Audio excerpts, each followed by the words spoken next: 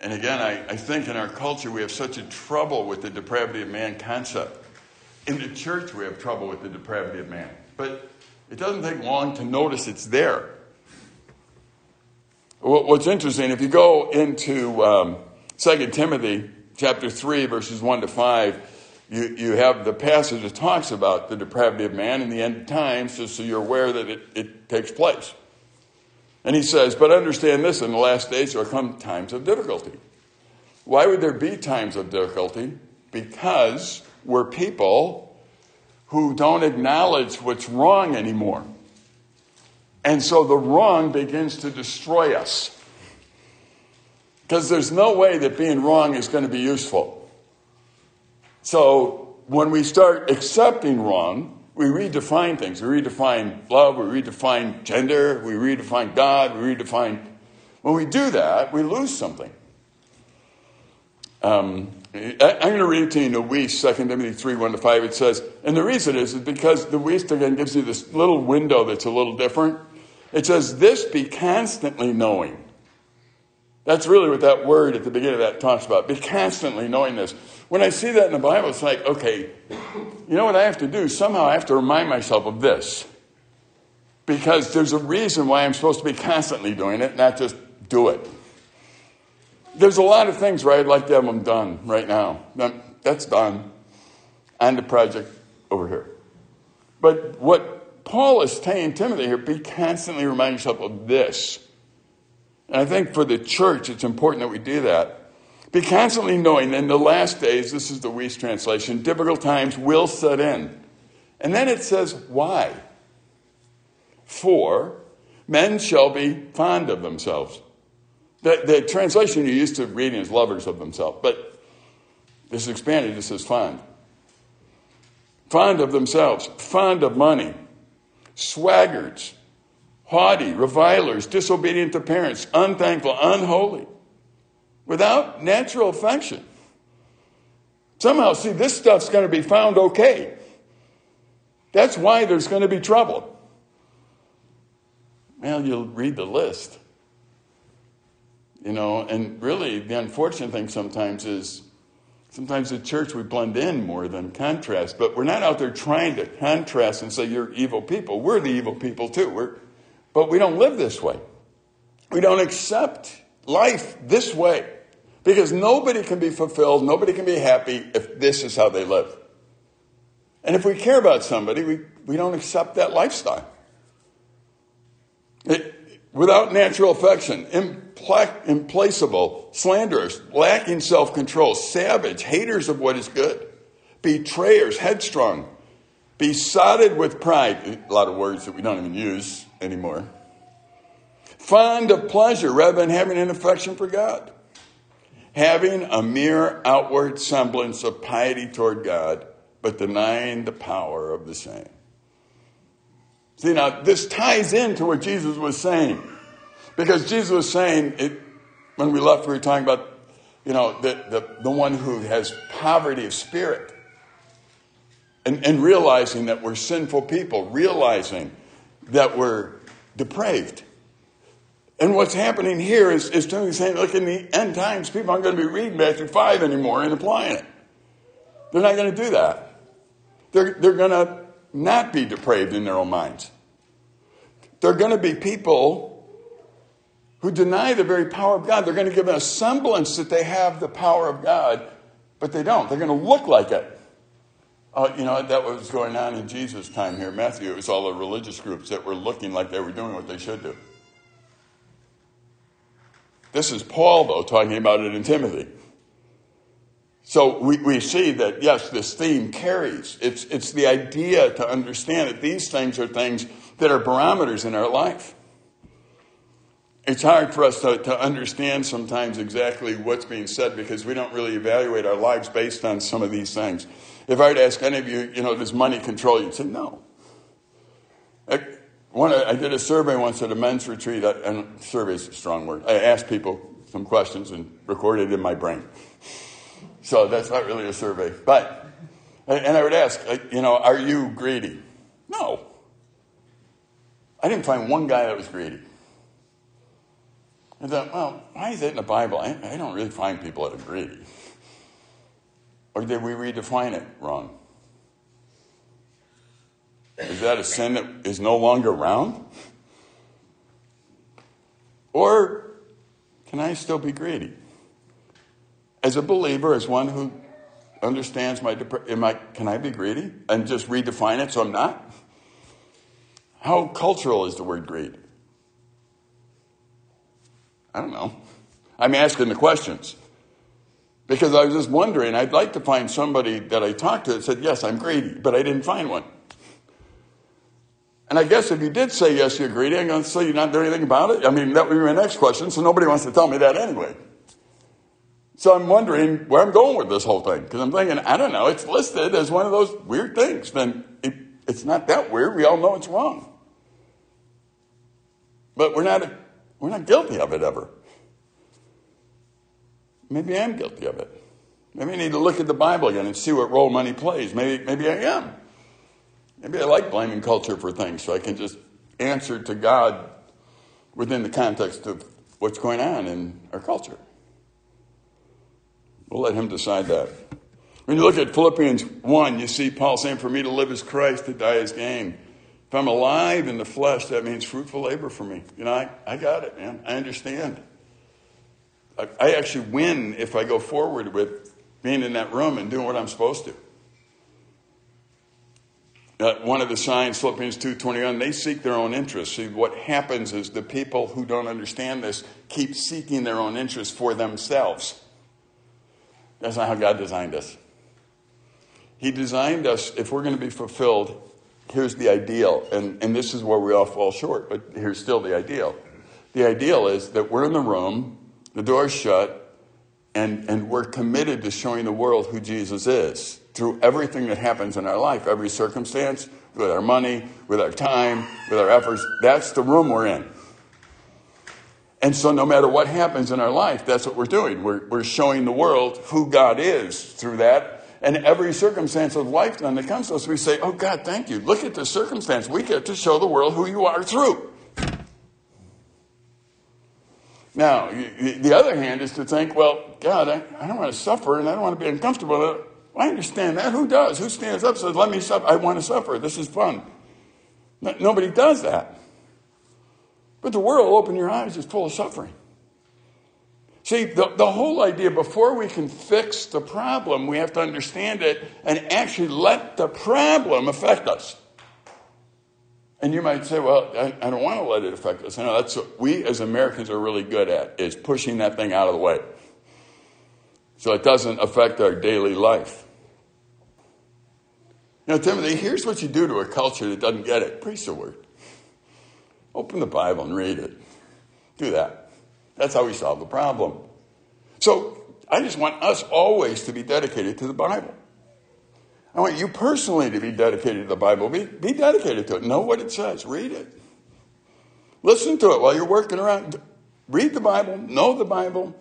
That's our only authority in life. It isn't our opinions. It isn't our illustrations. It isn't our books. It's what God said. So know what it says. And that's all Paul's. Then he says, be ready in season, out of season. Always be ready. Reprove, rebuke, exhort. The only way that you can do these things is if you have acknowledged what the absolutes are. You can't do these things and have everyone right. You can't reprove, rebuke, and exhort and have everybody right all the time. So as a leader, he's being told, Timothy, here's what you have to do, whether you like it or not. Now, nobody likes doing this, by the way. I don't think anyone likes this assignment. But see, when you understand the depravity of man, you understand at the beginning what Jesus said, you go, no, I get it. I'm trying to help people not live there. Back to Matthew. Matthew 5:4. Blessed are those who mourn. Talk about a curveball. He starts going, blessed are those people are spiritually prosperous who are depraved. And they know it. They're the ones that can be spiritually prosperous. And the whole group's going, I was feeling good about myself this morning. Well, you'll feel better about yourself when you understand the mercy and the grace of God and you respond to it. Because you're going to walk around going, wow, God, you love me. This is incredible. Now your day's great. But you can't get there without understanding your depravity. So, sorry, that's the truth.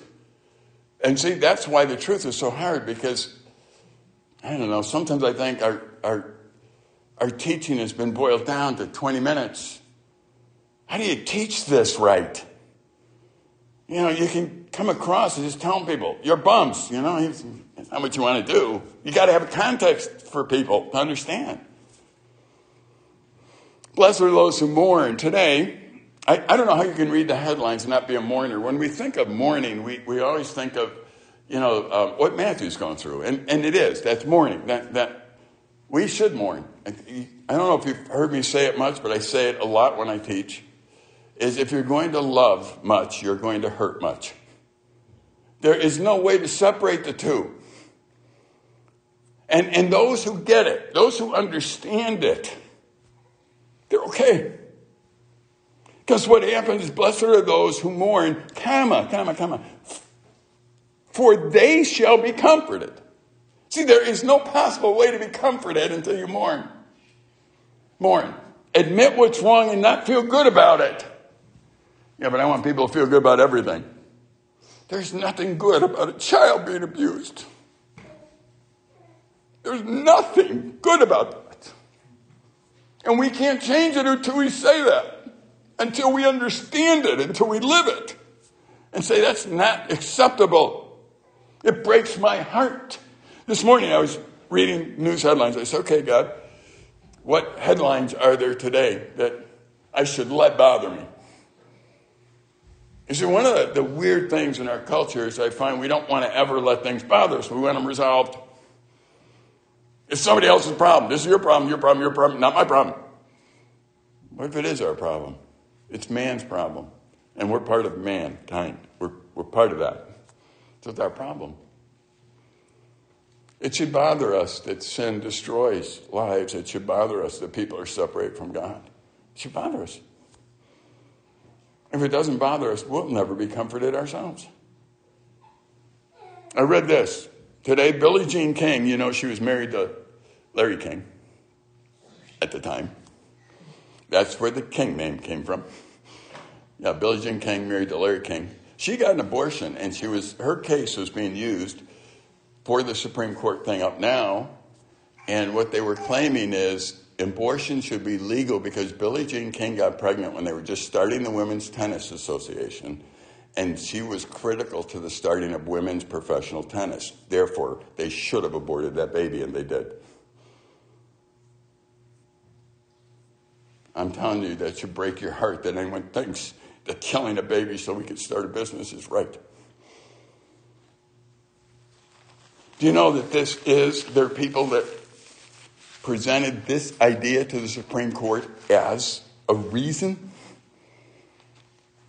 for abortion? So we could start the Women's Tennis Association? It should break our hearts. Today I read about a group of men who approached a woman in England with a tremendous amount of cash in their hand as she walked her daughter out of school and offered to buy her daughter. The article went on to say this is a normal occurrence in certain parts of England. There are guys out there wanting to buy little children to abuse them. How can anybody think that's right? Today, I read about the Biden administration believing that Iran will not scale back production of nuclear weapons, even though it went on to say Iran's been clear that they plan on using them against Israel. Today I read that the U.S. Congress and Senate were passing bills to raise our debt ceiling again, but they can't seem to get along on anything else. Just spending more money. They say these are minor things. What breaks your heart? And why? I think it's an important question for all of us to ask. What is it that breaks my heart and why? And you might say, well, I put a guard up. My heart is never broken anymore. I pity you. Now, you might show it differently. I probably cry more in front of people, and alone I'm a sweet guy. I just sit there, stare out the window. So you might show it in different ways, I understand, but what is it that bothers you? Is it only things that affect you? I must say I'm not affected by Billie Jean King's news, personally. I'm not affected by this group in England trying to buy kids. You know, on a regular basis, more in the last few years, I've heard of young people who have been, their lives are such a challenge because of the abuse they went through at home. We're doing this foster family connecting. You know, I mean, it's a dart. Does that break your heart? The kids have to live that way? Honestly, I don't understand, because I had a great dad and mom. You know, how can anyone do that? I don't understand how that happens. That's not right. Yeah, it's easy to just look down at them and say, that's terrible. But the answer for them, just like the nation, is God, and understanding God's love and responding to it. That's the answer. It isn't a lecture on their morals, because that's not going to change anything. The answer is having people who love God and love them and act in accordance with that. You know, I think one of the important things for the church to be able to do is to be able to mourn so that we can be comforted. We need to be able to call sin, sin. And God rushes into our hearts and he comforts us, because he's the only comfort available. Until you mourn, you don't understand that. You think there's comfort in a bottle, or in taking a vacation, or maybe doing this or doing that. There's no comfort there. The comfort comes from God, and the only way to do that is honestly mourn the evil that we see and that we're a part of. To mourn it, to be able to say this isn't right. I love, as you know, I've talked often about Nehemiah and his prayer. As soon as he saw the problem, as soon as Nehemiah saw the problem, verse 4 in Nehemiah 1, as soon as I heard these words, I sat down and wept and mourned for days. I read that and thought, wow, this guy? Really? His position was such where this didn't affect him. This didn't affect him a bit. Why did he let it affect him? He could have gone and just done his job. He could have said, those people over there, they need help. You're right. Those people over there need help. That doesn't bother you? Now, can we all do what Nehemiah did? I don't think so. That's not the point. The point is to begin to understand what bothers us, and maybe at times in life to ask, why doesn't that bother me? Why doesn't that bother me? Maybe it should. You say, well, I thought we're supposed to live lives of peace. Oh, it comes when you let that bother you. Then God can deliver the peace that passes all understanding, as I was talking to Matthew as he goes to a funeral. I say, Matthew, enjoy your tears, man. You love your family. This mourning, this sadness will drive you to your Father, your Heavenly Father. He knows how to deliver the peace. I don't. He does. Go to him. But you can't get there any other avenue than acknowledging the problem. And the problem is that in this life, we get separated from those we love because of sin. Notice my disposition changes when I think about it. But one day, Jesus declares victory. That's over. Forever. That's why it's important to tell people who he is, to show. But when you mourn, you put yourself in a position where you're saying, I can't do anything about this. You're right. You can't do anything about that. People will die. The only way that's not going to happen is if Jesus returns. And we all get out of here together. Then that's good. But most likely, all of us will watch those we love, one by one, leave this planet. Unless we lead the way. Then they'll have to watch. That's the way life is. And you know what? If you love people, you mourn. There's no way around it. And it's a sweet mourning because God meets you in the middle of it, saying, yes, once again, this morning is showing you're helpless. You cannot fix this on your own, can you? No. But I fixed it. You take a look at your dad in that coffin. He's not there. He's not there. Oh, yeah, you fixed it. You fixed it. Right. Oh, you're separated for a while. Sorry, can't do anything about that. And every time you're in pain in the future, I want you to remember, I fixed it. That's all I want you to remember. And when I do, boom, peace. Wouldn't it be tragic not to mourn and not see that? Not to say I cared enough and loved enough that when this individual dies, I do nothing. Nah, those who mourn, they get it. They get the seriousness of sin. They get the consequences of sin. They get it. And when they get it, I'll be there. You'll see, I'll be there. Nehemiah, as soon as I heard these words, I sat down and wept and mourned for days. And I continued fasting and praying before the God of heaven. He just kept saying, God, not right. This bothers me. Eventually, God used, you read the book of Nehemiah, he used him in such a significant way. Why? Because the right thing bothered him. It wasn't his job that bothered him. It wasn't his assignment from the king that bothered him. It wasn't any of that stuff that bothered him. And again, this isn't about Nehemiah, but you can go in and study and see the times of Nehemiah, etc. The thing that bothered him was that God was not being honored with this.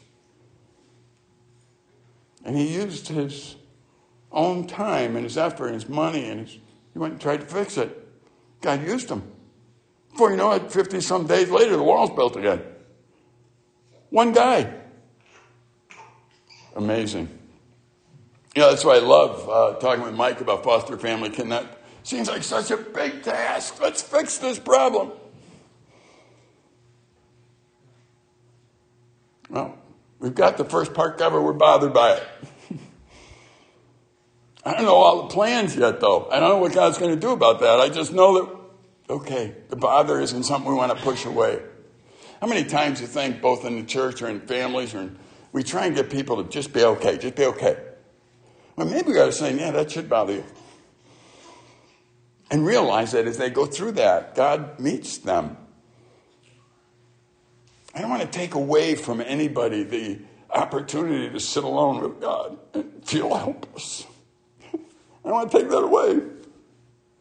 That's too precious to take away. And it doesn't happen on a regular basis. It happens rarely, it seems. Yet every day, the breath you have, the heart that beats today, because God has you here. That could stop right now. You have no control over it if it does. He does. We're not in charge of that much stuff. To be thankful. Nehemiah was bothered by the right thing. I was reading in Biblical Illustrator, which is one of my favorite books to just read commentary on. It said the character, we do not say piety is never clothed in the garb of sorrow. Because the peace that passes understanding usually is clothed in sorrow. We see it. We understand it. We understand what's happened. We also understand what God did about it. And that's where the hope comes. There are people that are hopeless today. They're hopeless. Why? They don't know God. When they have a problem in their life, they can't be sad about it because not being sad is their life goal. So they have to do something about it. They have to crack a joke. Get a drink, take some drugs, go out and party, do something to forget about it. I was talking to a lady, she was struggling with her alcoholism, and she said, I don't know, at night I have to, in order to sleep, I have to drink. And I said, why? What does that do for you? It makes me forget for a while. So your alcohol's taking the place of God, hasn't it? She just stared at me. Maybe you're not supposed to forget. Maybe that's supposed to remind you of God's mercy and His grace and his peace and his comfort. Maybe you're robbing him of that joy, of teaching you something. I just challenge you. You go to Matthew 5, he starts with depravity, then he says, blessed are those who mourn. It's like those are two starters, man. You look at him and go, wow. Seems like those are two things that we in America want to avoid at all costs. And I would think that we as a church in America, general church in general, have that same mind frame. We want to avoid these two things. And God's saying, no. That's not what you avoid. Can you imagine, some of the nicknames of God? I probably shouldn't call them nicknames, but Jesus, man of sorrows, acquainted with grief. Remember, in my younger life, I read and thought, why? God. Can you imagine being Jesus on earth and seeing every human being through the lens of what they could be and seeing how far they are from it? And knowing that you created them in order to reach their potential? I'm talking, do you know how discouraging it must have been to be Jesus? In one way. I say that in context, not because it was discouraging to be Jesus. But whenever you see someone, you realize the thing that's keeping them from what they could be is this thing called sin. And first, it should break our hearts, not make us judgmental.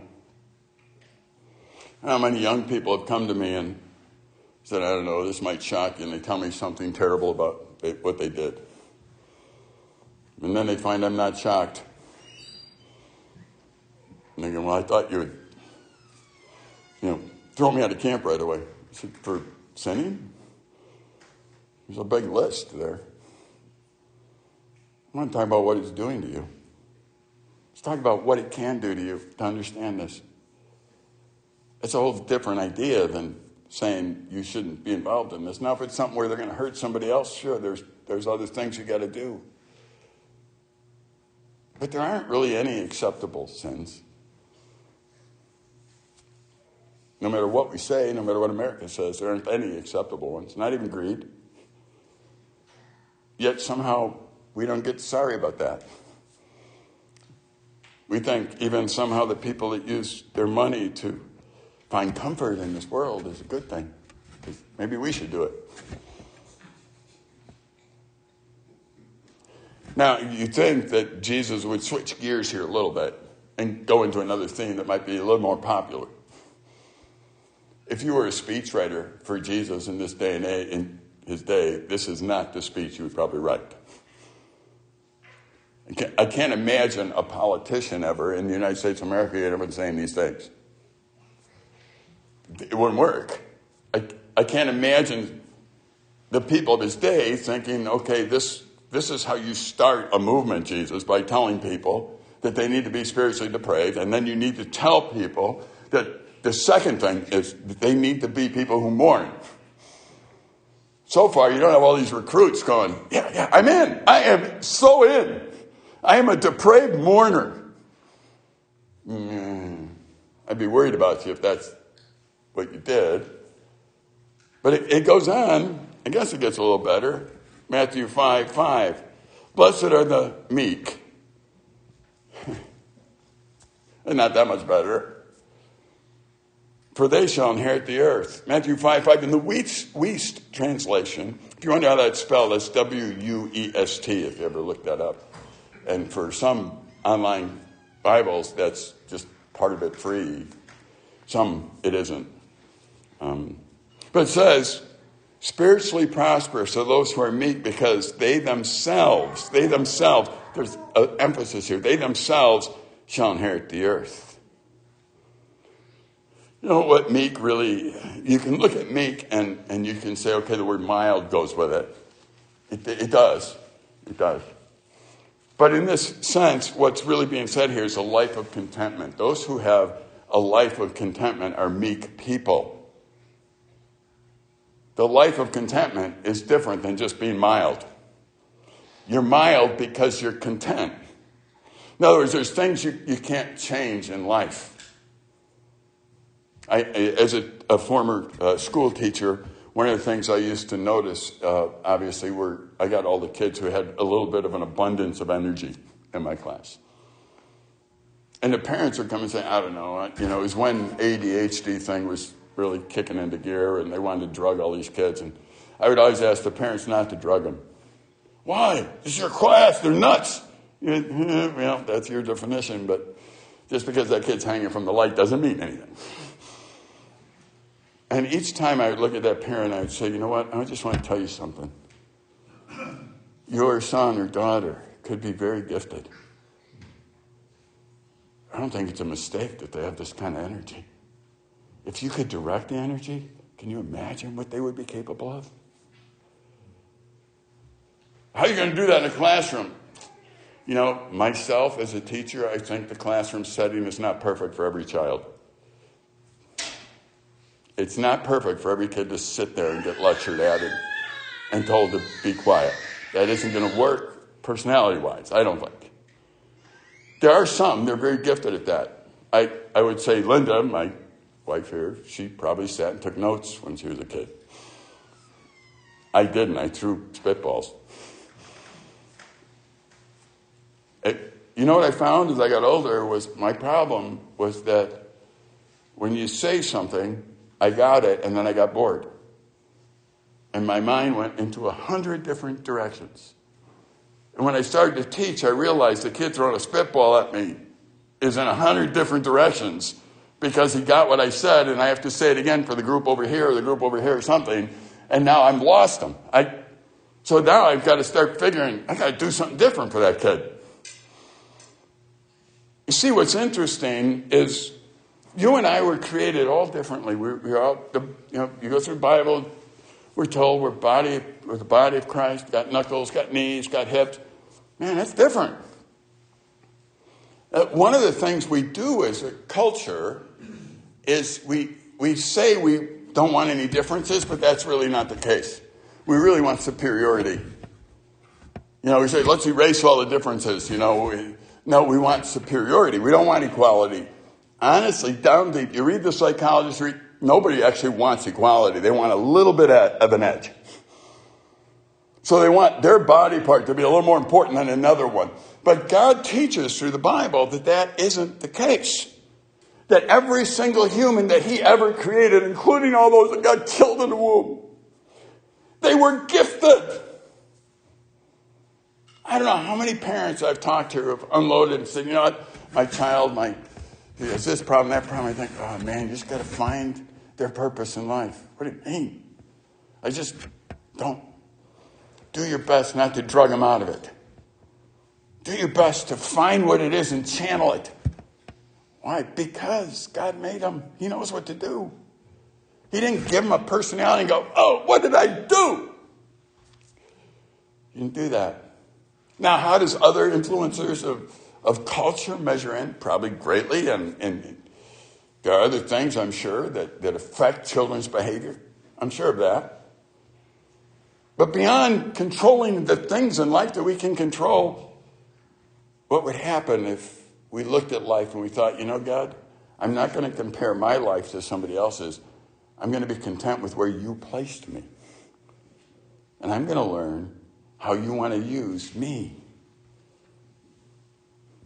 When we started camp year-round many years ago, the one thing that I kept talking to God about early in the years was, there's no possible way I know what I'm doing, God. Got all these CCI conferences, and everybody knew what they were doing. They were planned, and they all figured they all knew what they were doing. We didn't have any big backers. We were $700,000 in debt. I'm like, God, I don't know what I'm doing. What I didn't hear God saying, I know.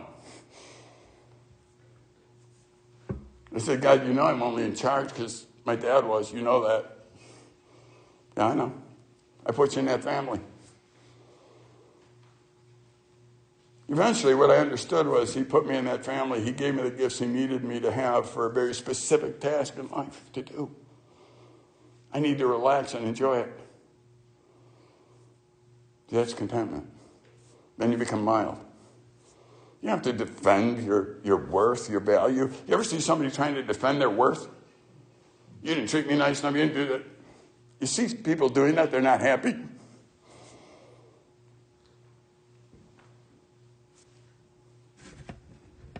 I know that from the various deaths that I have seen in my family, that on the next day the sun comes up.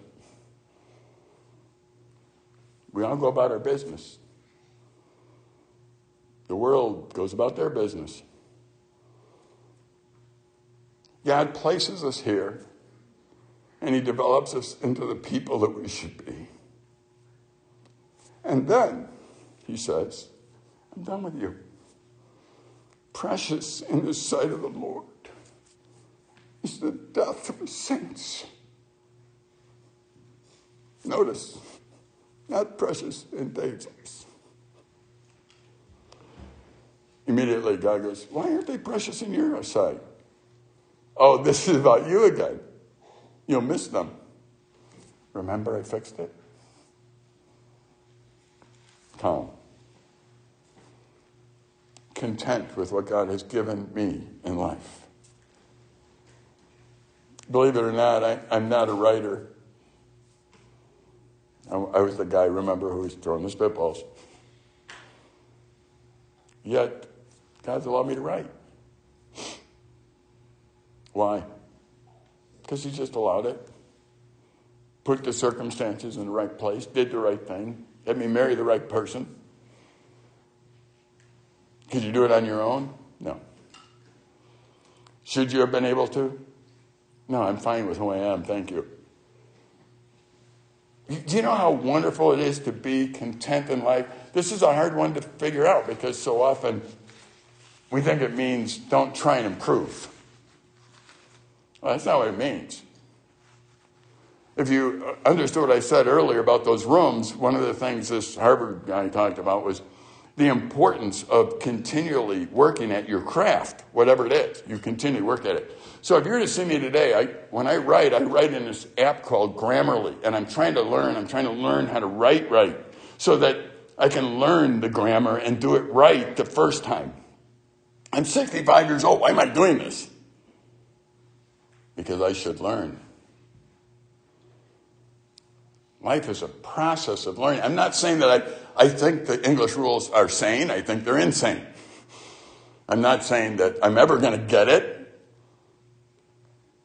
But I think God can use somebody who can't spell and who doesn't care for grammar in the first place to do things outside his comfort zone. And realize that then you have to depend on other people to get it done.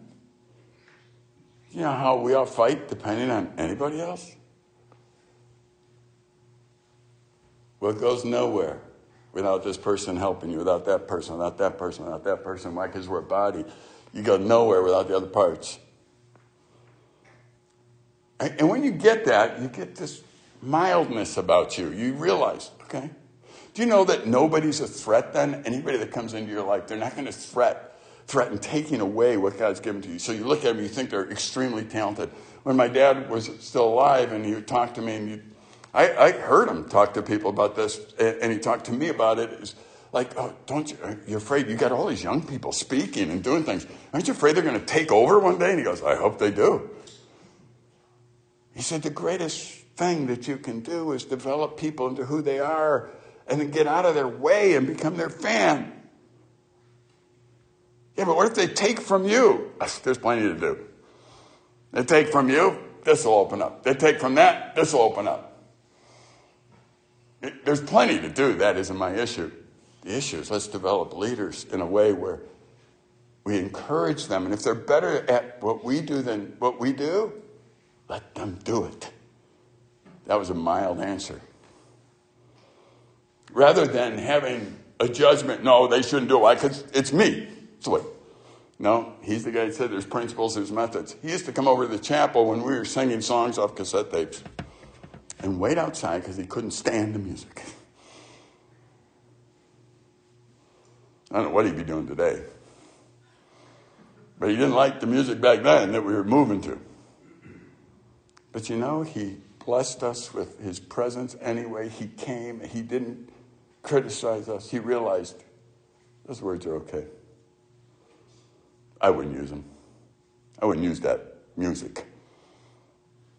But he understood the difference between having a principle and having a method. That's because he was mild. You know, I never really saw my dad. I shouldn't say I saw him lose his cool once in all my life. I don't know how many guys can say that about their dads. I never saw him lose it, just once. And here's when I saw it. We were in California at the Rose Bowl parade. And there was a couple drunk guys behind us, and they started a fight, and there were two guys taking another guy's head and bashing it against the sidewalk. And I saw my dad get up and run through the crowd and spread people out and grab those guys and throw them against the wall. When I was done, as a kid, I was 10 years old. I said, Dad, it's okay, son. They would have killed that kid. Somebody had to do something other than cheer. And he came back and sat with us for a parade. The only time I ever saw him lose his cool. I'm not sure he shouldn't have lost his cool at that moment. But as a kid, that was the only time I saw it. And I saw it on behalf of somebody he didn't even know. He came back all full of blood and watched the parade. That's a meek person right there. I didn't want to lose it. When I look back on it, he grew up in the inner city. There were plenty of fights when he was a kid. I didn't realize how good of a fighter he could have been because I never saw it. If you're really a good fighter, you know how to take care of yourself. Should people know that you're good? Maybe you shouldn't be using it. Well, he did on that day, and that's the only day I ever saw it.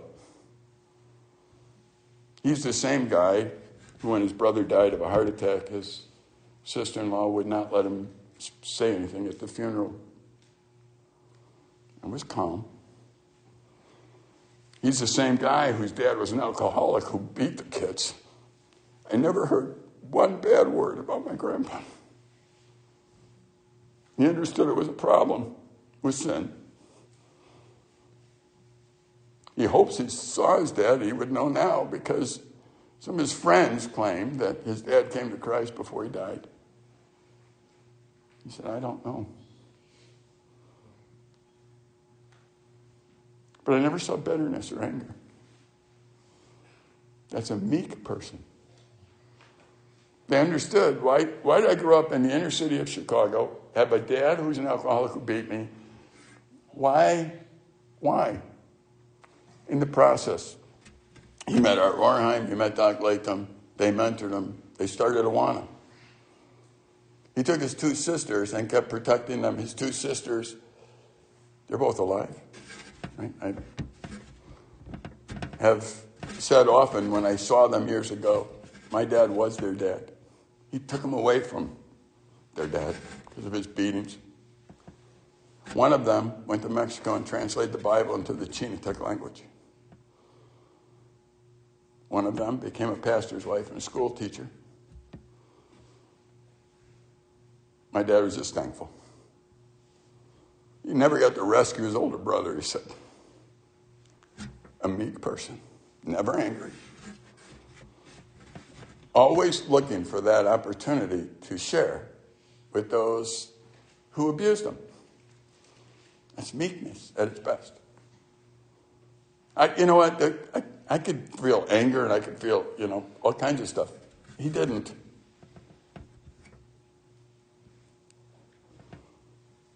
The scripture is complete with references to meekness, calls it different things. Romans 14:7.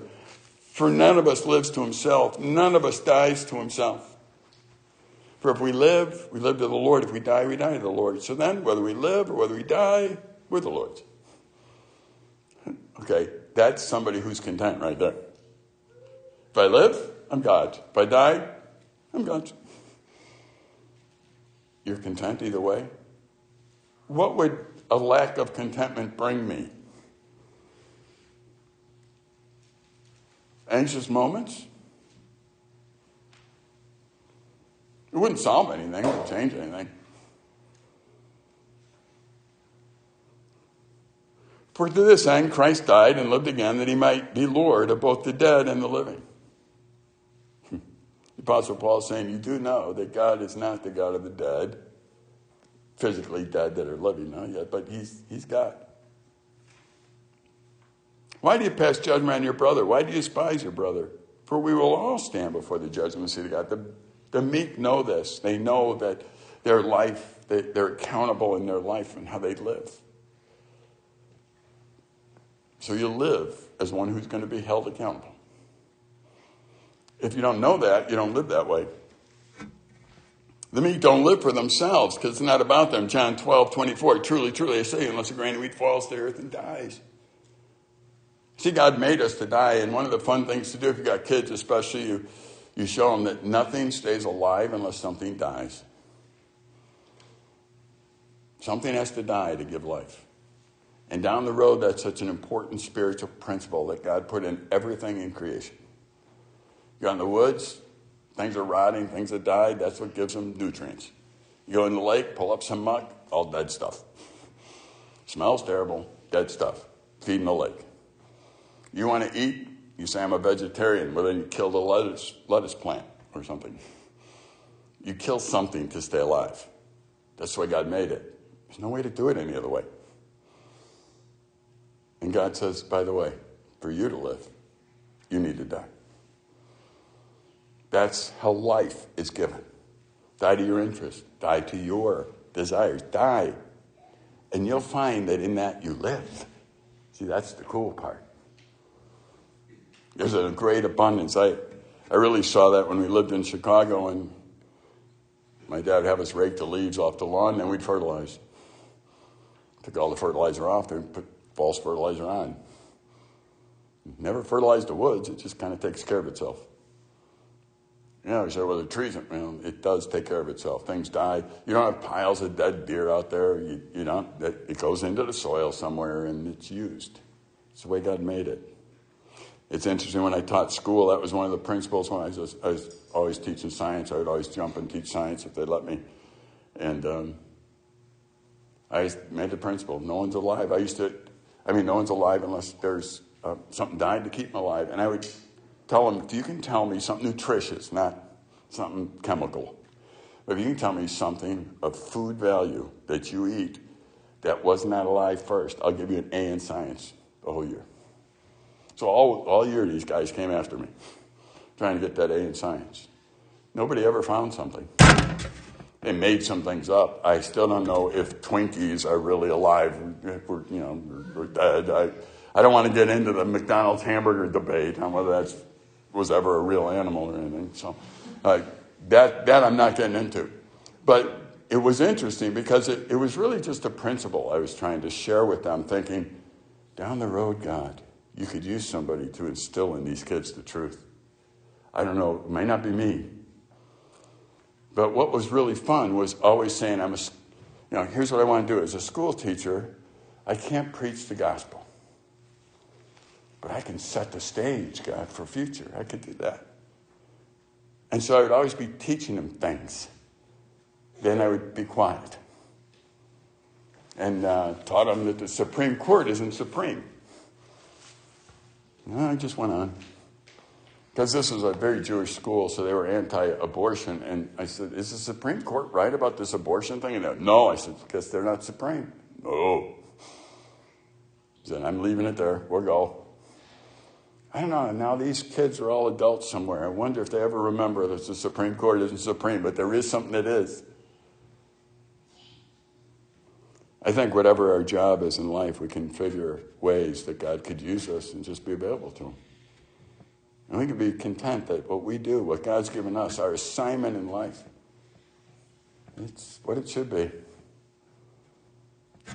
And therefore, we're meek in what we do. We don't have to make things happen. I do not have to make sure that everybody's okay in the world. I don't have to do that. I have to respond the way that God made me to what I understand, and that in itself causes meekness to take place.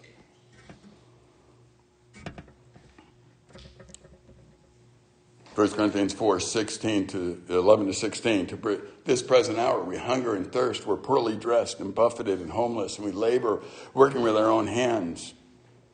Apostle Paul is saying, life can be rough. But I'm in that room. The door is shut. I'm not coming out.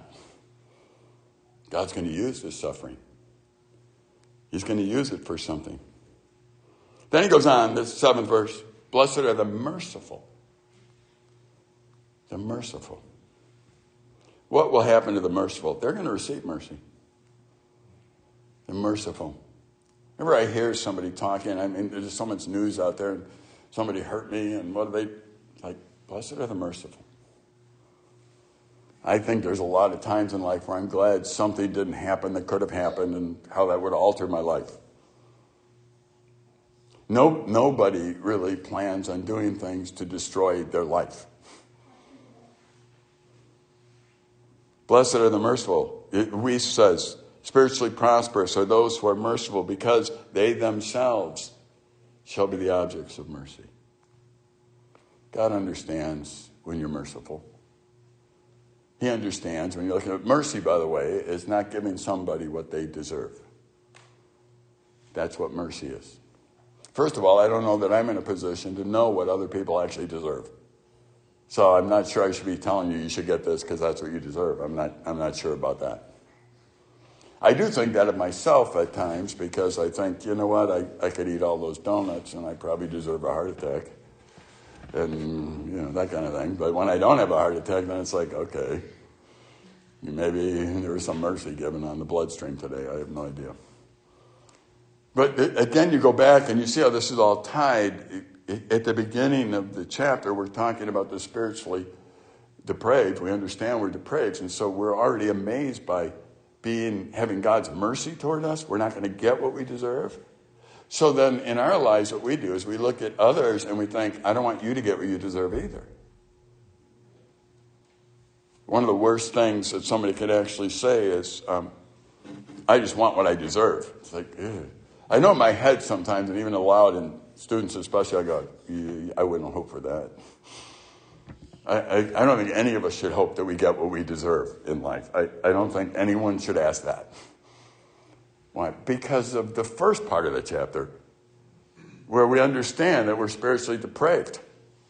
You don't want what you deserve. You want God's mercy. And once you're amazed by God's mercy, now we get to be merciful to other people. You know, when someone does something they shouldn't do, and they don't know God, how do we expect them not to do different than that? They're just acting in accordance with what they actually know. The answer is not to be judgmental to them. If you're among people who don't know Jesus, they're going to act like they don't know Jesus. That's how they act. Do I like it? I don't like it. I don't think you have to prove it. I'm just saying, that's how they act. It's not wishing that somebody gets what they deserve. Those who understand mercy, they themselves. What's interesting in the Weiss is they expand a little bit by saying they themselves. In other words, all of these characteristics actually benefit the individual who has them. Not, you could be thinking, I want to benefit everyone else. That's fine. These characteristics are really about others. How you treat others and see others, but it really benefits you doing it right. And you say, well, I'll just do it then. No, see, that's not the right way to do it. It's not the religious thing. I did this. Remember the disciples came to Jesus and said how many times they're supposed to forgive somebody. Want that religious rule, please? How many times? Jesus. They're talking to Jesus, who's the King of mercy. How many times has he forgiven each one of us? How many times will he forgive us? I don't know. Well, 1 John 1:9 tells you if you confess your sins, he's faithful and just to forgive your sins and to cleanse you from all unrighteousness. And I would claim that no matter how many times you sin. So it's a game then. It's between you and God. I would encourage you just for your own sake, check out the wording in 1 John 1:9. It says confess. It doesn't say feel sorry for your sins at that point. Confess it. Agree with God that it's wrong first. This passage talks about feeling bad about it. And that's different. I think that takes some time sometimes. The illustration I've given often is I could eat those donuts. And then later, I could think I shouldn't have ate those donuts. The trouble is I don't feel badly about it. I can still admit I shouldn't have eaten. I just don't feel badly about it at all. They say down the road you might feel badly about it. I might. I haven't got there yet. So for now, I just need to say no to them. But if I'm waiting for myself to really feel badly about eating a donut, I haven't got there yet. I just know I shouldn't eat more than one every once in a while. You see, I need to understand that so I can live right. I need to understand that people who make mistakes, the first goal is that they know that it's a mistake somehow. And then, in time, they can see what it does to them and say, the mourning part can take over. I'm sorry about that. I'm sad about that can take over. But when you start demanding that people be sad first for their sin, somehow, then what we're doing is putting it on them. Saying, well, you're not sad enough yet. You're not really sad enough yet. Really? I don't know how you'd be sad enough. The very first responsibility really is that we confess our sin to God and we say it's wrong. We agree with God. And then we allow God to work in our hearts and get us to the point where we're even sorry for those actions. In other words, we still listen to God because he's God. We still admit the problem. And eventually we'll see the devastation of the problem, perhaps. The 8th verse. Blessed are the pure in heart, for they shall see God. Or spiritually prosperous are those who are pure in the sphere of the heart, because they themselves again shall see God. Talking about our motives. I don't know how many times I've sat and I've thought and I've said to God, God, am I doing this for the right reason? Because I think I am. And then I can almost hear God say, you always think you are.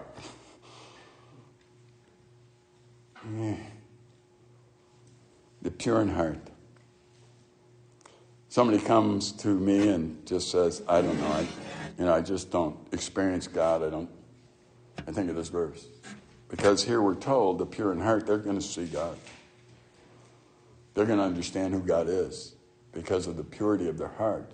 The purity of the heart, I want to do something for Ethan's sake, not for Dave's.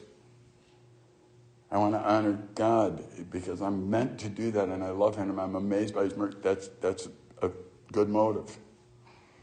Do I always want to do that? No, sometimes I just don't want to get in trouble. Okay, well, that's good. Talk about it with God. Eventually, the goal in life, at least for me, is eventually to do right things with the right motive.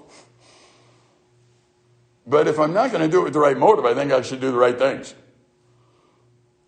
Because, again, that's part of understanding how we develop. I can confess my sin. That's saying I shouldn't have done that. But then eventually I want to have the right motive to not even want to be around it. Because of the danger it presents in the things. And I think that can take time. The pure in heart, they're going to see God. Action versus motive. Pure in heart deals with why we do the things in life that we do, that's all.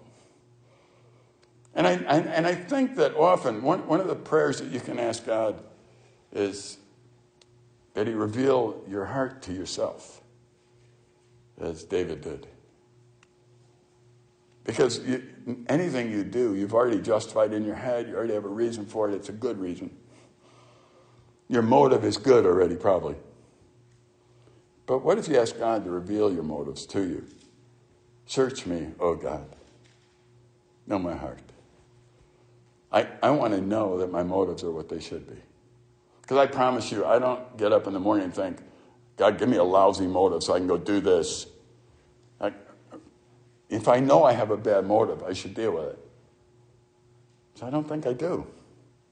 So God has to reveal it in time. Are we capable of doing what's right and having the wrong motive? Absolutely. Everyone here is capable of that. Are any of us capable of judging someone else's heart in the motive area? No. That's the judging part. See, we're not to judge one another, and that has to do with us. That's God's business.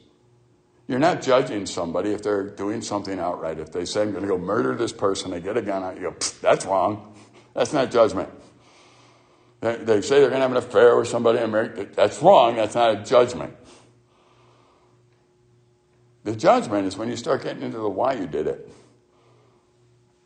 And since we can't even figure out the why in our own life, why we did it, how can we ever be in a position to understand the why in somebody else's life, why they do it? Here's what I've learned through the years, though. When you assign a motive to somebody, it's because you would have done that with that motive. And when you think about that, that humbles you right away. So let's say you bought a brand new, I don't know, truck or something. And I look at it and go, self-centered thing.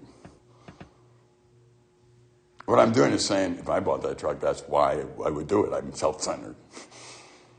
See, but I'm trying to put that on you. So I feel better about me. But honestly, I just revealed me to me. Because I can't really know your motive. I don't know what your motive is, honestly. You can tell me anything you want, and it could be your motive. It could be that you're lying to yourself. I'm not going to be in a position to know. So God says, why don't you stay out of that arena totally? Stay out of the judgment arena. That's not your job.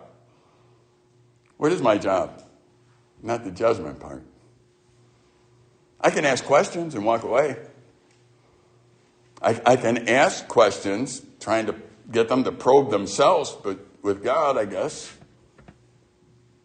Honestly, though, the thing I should do is probably be happy for a guy getting a new truck.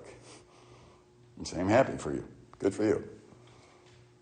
Yeah, but immediately I think, why not good for me? See, that reveals personal motives. I don't know how many times we see something happen to somebody else and we think, why not me? You know, some guy walked and said, you want $1 million? Handed him to me. Why not me? Why not me? I don't know. Don't worry about it. Not yours to be concerned about. It shows that what you're doing is thinking of yourself. I remember years ago I was praying, saying, God, just give us the resources. I'll use them all for you. And as I got older, I said, God, I know why I prayed that way, because I never believed you'd give me millions of dollars. And you know how easy it is to tell you what I would use the millions of dollars for when I'm convinced I'll never see it? Pretty easy. I would be so noble. And God's probably going, I should just give it to you, so you can see that you wouldn't be noble. Oh, I would be. Oh, Dave. Since, I don't know when, I came to God and said, God, it'd be best to keep that stuff away from me. Like, I'm really content where I'm at now. I don't want that decision. And now I'm thinking, oh no, he's got a scheme up there. He's going to do something to show me or maybe I actually mean it.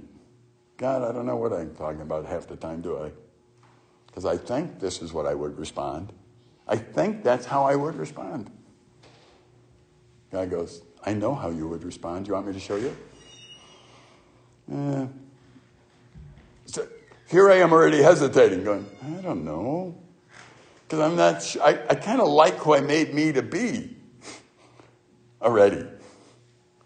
Yeah, maybe that's the problem, Dave. Maybe I got to show you who you are. And I want you to understand, before I show you who you are, I still love you. I always have.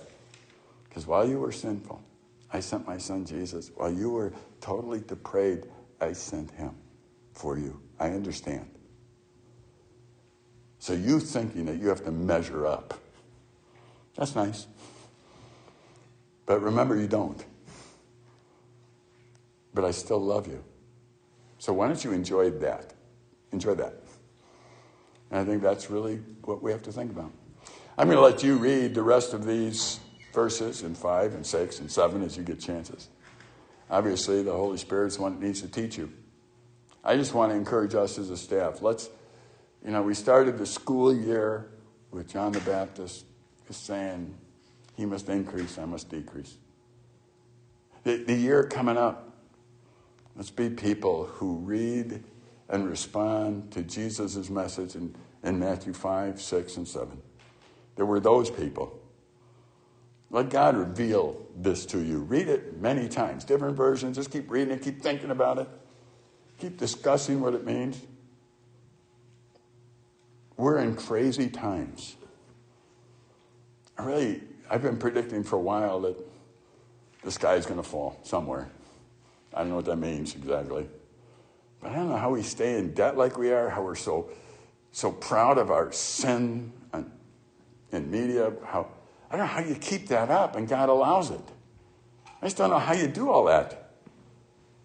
And immediately I go back to God and say, it's your issue, I guess. It's not mine.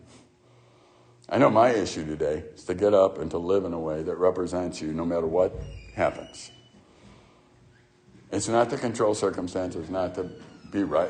It's to love you, to love the people around me. That's my job today. I'll go do that, and you take care of the world events and history.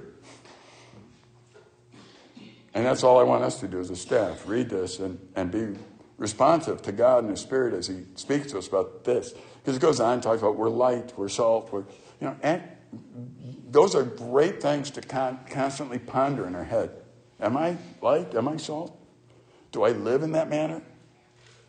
There's going to be thousands and thousands of young people that come through here again, God willing, and we're still open. And we need to somehow introduce them to Christ and begin their journeys along their life where they can understand the stuff that Jesus is talking about here in chapters 5, 6, and 7. When He started, that's what He taught. And then it's a lifetime of trying to figure out what He said exactly, because Satan, I promise you, is on the opposite side of all these. Don't be meek. Don't mourn. That's silly. Don't do this. Satan would be on the other side of it somehow. Because anything that's right, Satan opposes. So you're not going to feel like doing any of that. The culture certainly isn't. Godless culture isn't. So let's join the quest of living in those chapters and just asking God to speak to our hearts. And be people who, if He chooses to use Silver Birch Ranch in any way, shape, or form to help shape the world in which we live, let Him do it. If not, that's His choice. We still do what we're supposed to do. There will be wars, spiritual wars that fight. And I'm praying that each of you will be a part of that warfare, whatever way God places you to be a part of it. And in the future, hopefully He'll say, that you guys down there, you gave an example of what I wanted to use for my kingdom work. Thank you. Us as a group, as a body. Because a lot of times you think God says, well done, my good and faithful servant to an individual, and I think He does. He won't lie, by the way, but I think He does. But I think possibly He might say to a group, too, because of the body principle. Well done, group. Well done. I want to be that group. We need to be that group. There He goes, well done. Yeah. That's all I was looking for, is people who love me and, did things so that people could understand I love them. And you did. That's all I asked. Thank you. And we see down the road. Goes with the idea, if you haven't read the book by name just went through my head. He owns a couple Chick-fil-A franchises, but he came to camp here as a kid. And his life just fell apart. In fact, when he went home, he had to get they put him on a bus to go to a different state. His parents moved out and moved to another place and told us to put him on a Greyhound and send him there. Went home. On the bus ride home, he says he put his trust in Christ. He heard about it here at camp. He didn't. It was a week of high school camp. When he went home, he made a deal with his parents. You got to send me there next year. And they did. The whole summer he came up and worked. He's one of those kids running around working. One of those kids. Didn't really know anything. Told me a bunch of stories when we came up here of how dumb things he did. But if you read his book, he goes back to his time here. That's what changed his life. He became a believer, He became one now, is active in many ministries, owns a couple of Chick-fil-A's, is really being used of God in leadership. We might have some of those books later on. I don't know. What is his name again? Art Greeno. Thank you. All I had to do is say it aloud and got it. Arthur Greeno is his name. It's interesting. Got a book in the mail one day, turned it to the back, and it said, Silver Birch Ranch on it. I thought, who is this guy? Then he told me of all the times I interacted with him. I thought, uh-oh. I don't remember him. I would love to feel more significant about this. I don't remember him. And then I thought of the thousands of kids who go through here. I'm not sure I'm going to remember him. But God's using their experience here, hopefully, for something of his plan. And that should both excite us and humble us at the same time. So our responsibility, let's be the example. Let's be the people that God will use. And then watch them. Whether it be at the horses, whether it be buildings, or whether it be selling T-shirts. Let's watch God use the place and be actively looking for how he wants to use us. Let's pray. Father, again, thank you for our time together. I thank you for the pause in our busy schedules. I thank you for the pause in December here where we can kind of reload things and take a look at things and adjust ourselves for what's to come. I pray that you send the right people here, that you protect this place, that you give us a clear stand. Father, that you protect us against the evil, the ones that want to destroy your name, that you protect us, for we can't protect ourselves, but you can. Give us many opportunities to represent you.